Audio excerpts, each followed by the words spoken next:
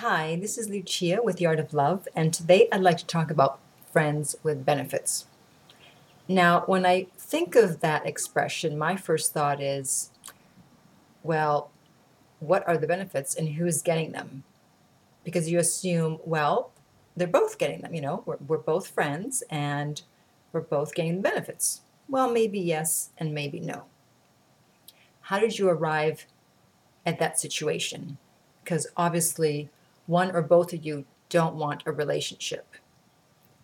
Let's say that you were in a relationship and now it's over for whatever reason, but you don't want to let go. And so someone suggests, hey, how about friends with benefits? You're like, that's a great idea. Sure. And that way I still get to keep seeing him. The sex was great. We keep having sex and all is well, right? Well, maybe for a little while. But what happens is that with women, there's a hormone called oxytocin, which is a bonding hormone. And so when you have sex with someone, whether you want to or not, you end up bonding with them and wanting more than just sex. And so while the guy's thinking, this is great, you're thinking, I thought I wanted this, but not really.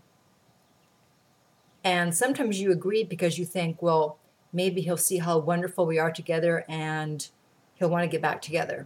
And meanwhile, he's thinking, well, I'm going to keep getting the benefits while you keep hoping that we're going to get back together. Now, he may not be saying that to you, but he knows that's what you're thinking. But he may already know that you are never, ever, ever getting back together. So you want to think about it.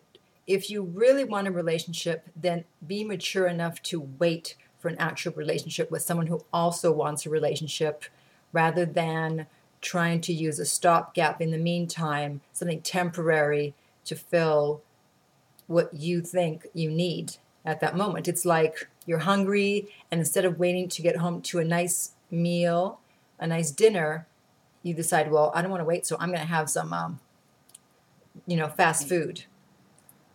Yeah, I mean, it fills the need, but is it really satisfying? Is it really good for you? You see what happens to people when they eat a lot of fast food. So think about it. Is it really what you want? If it's not, then be mature enough to say, no, this is not what I want. I want an actual relationship. And if it can't be with you, then it's going to have to be with someone else. And I'm not going to accept being second. So I would love to hear what you have to say. Please comment below. My website is theartoflove.net. You can reach me there. I am available for private coaching, and I would love to hear from you. So in the meantime, remember that love inspires, empowers, uplifts, and enlightens.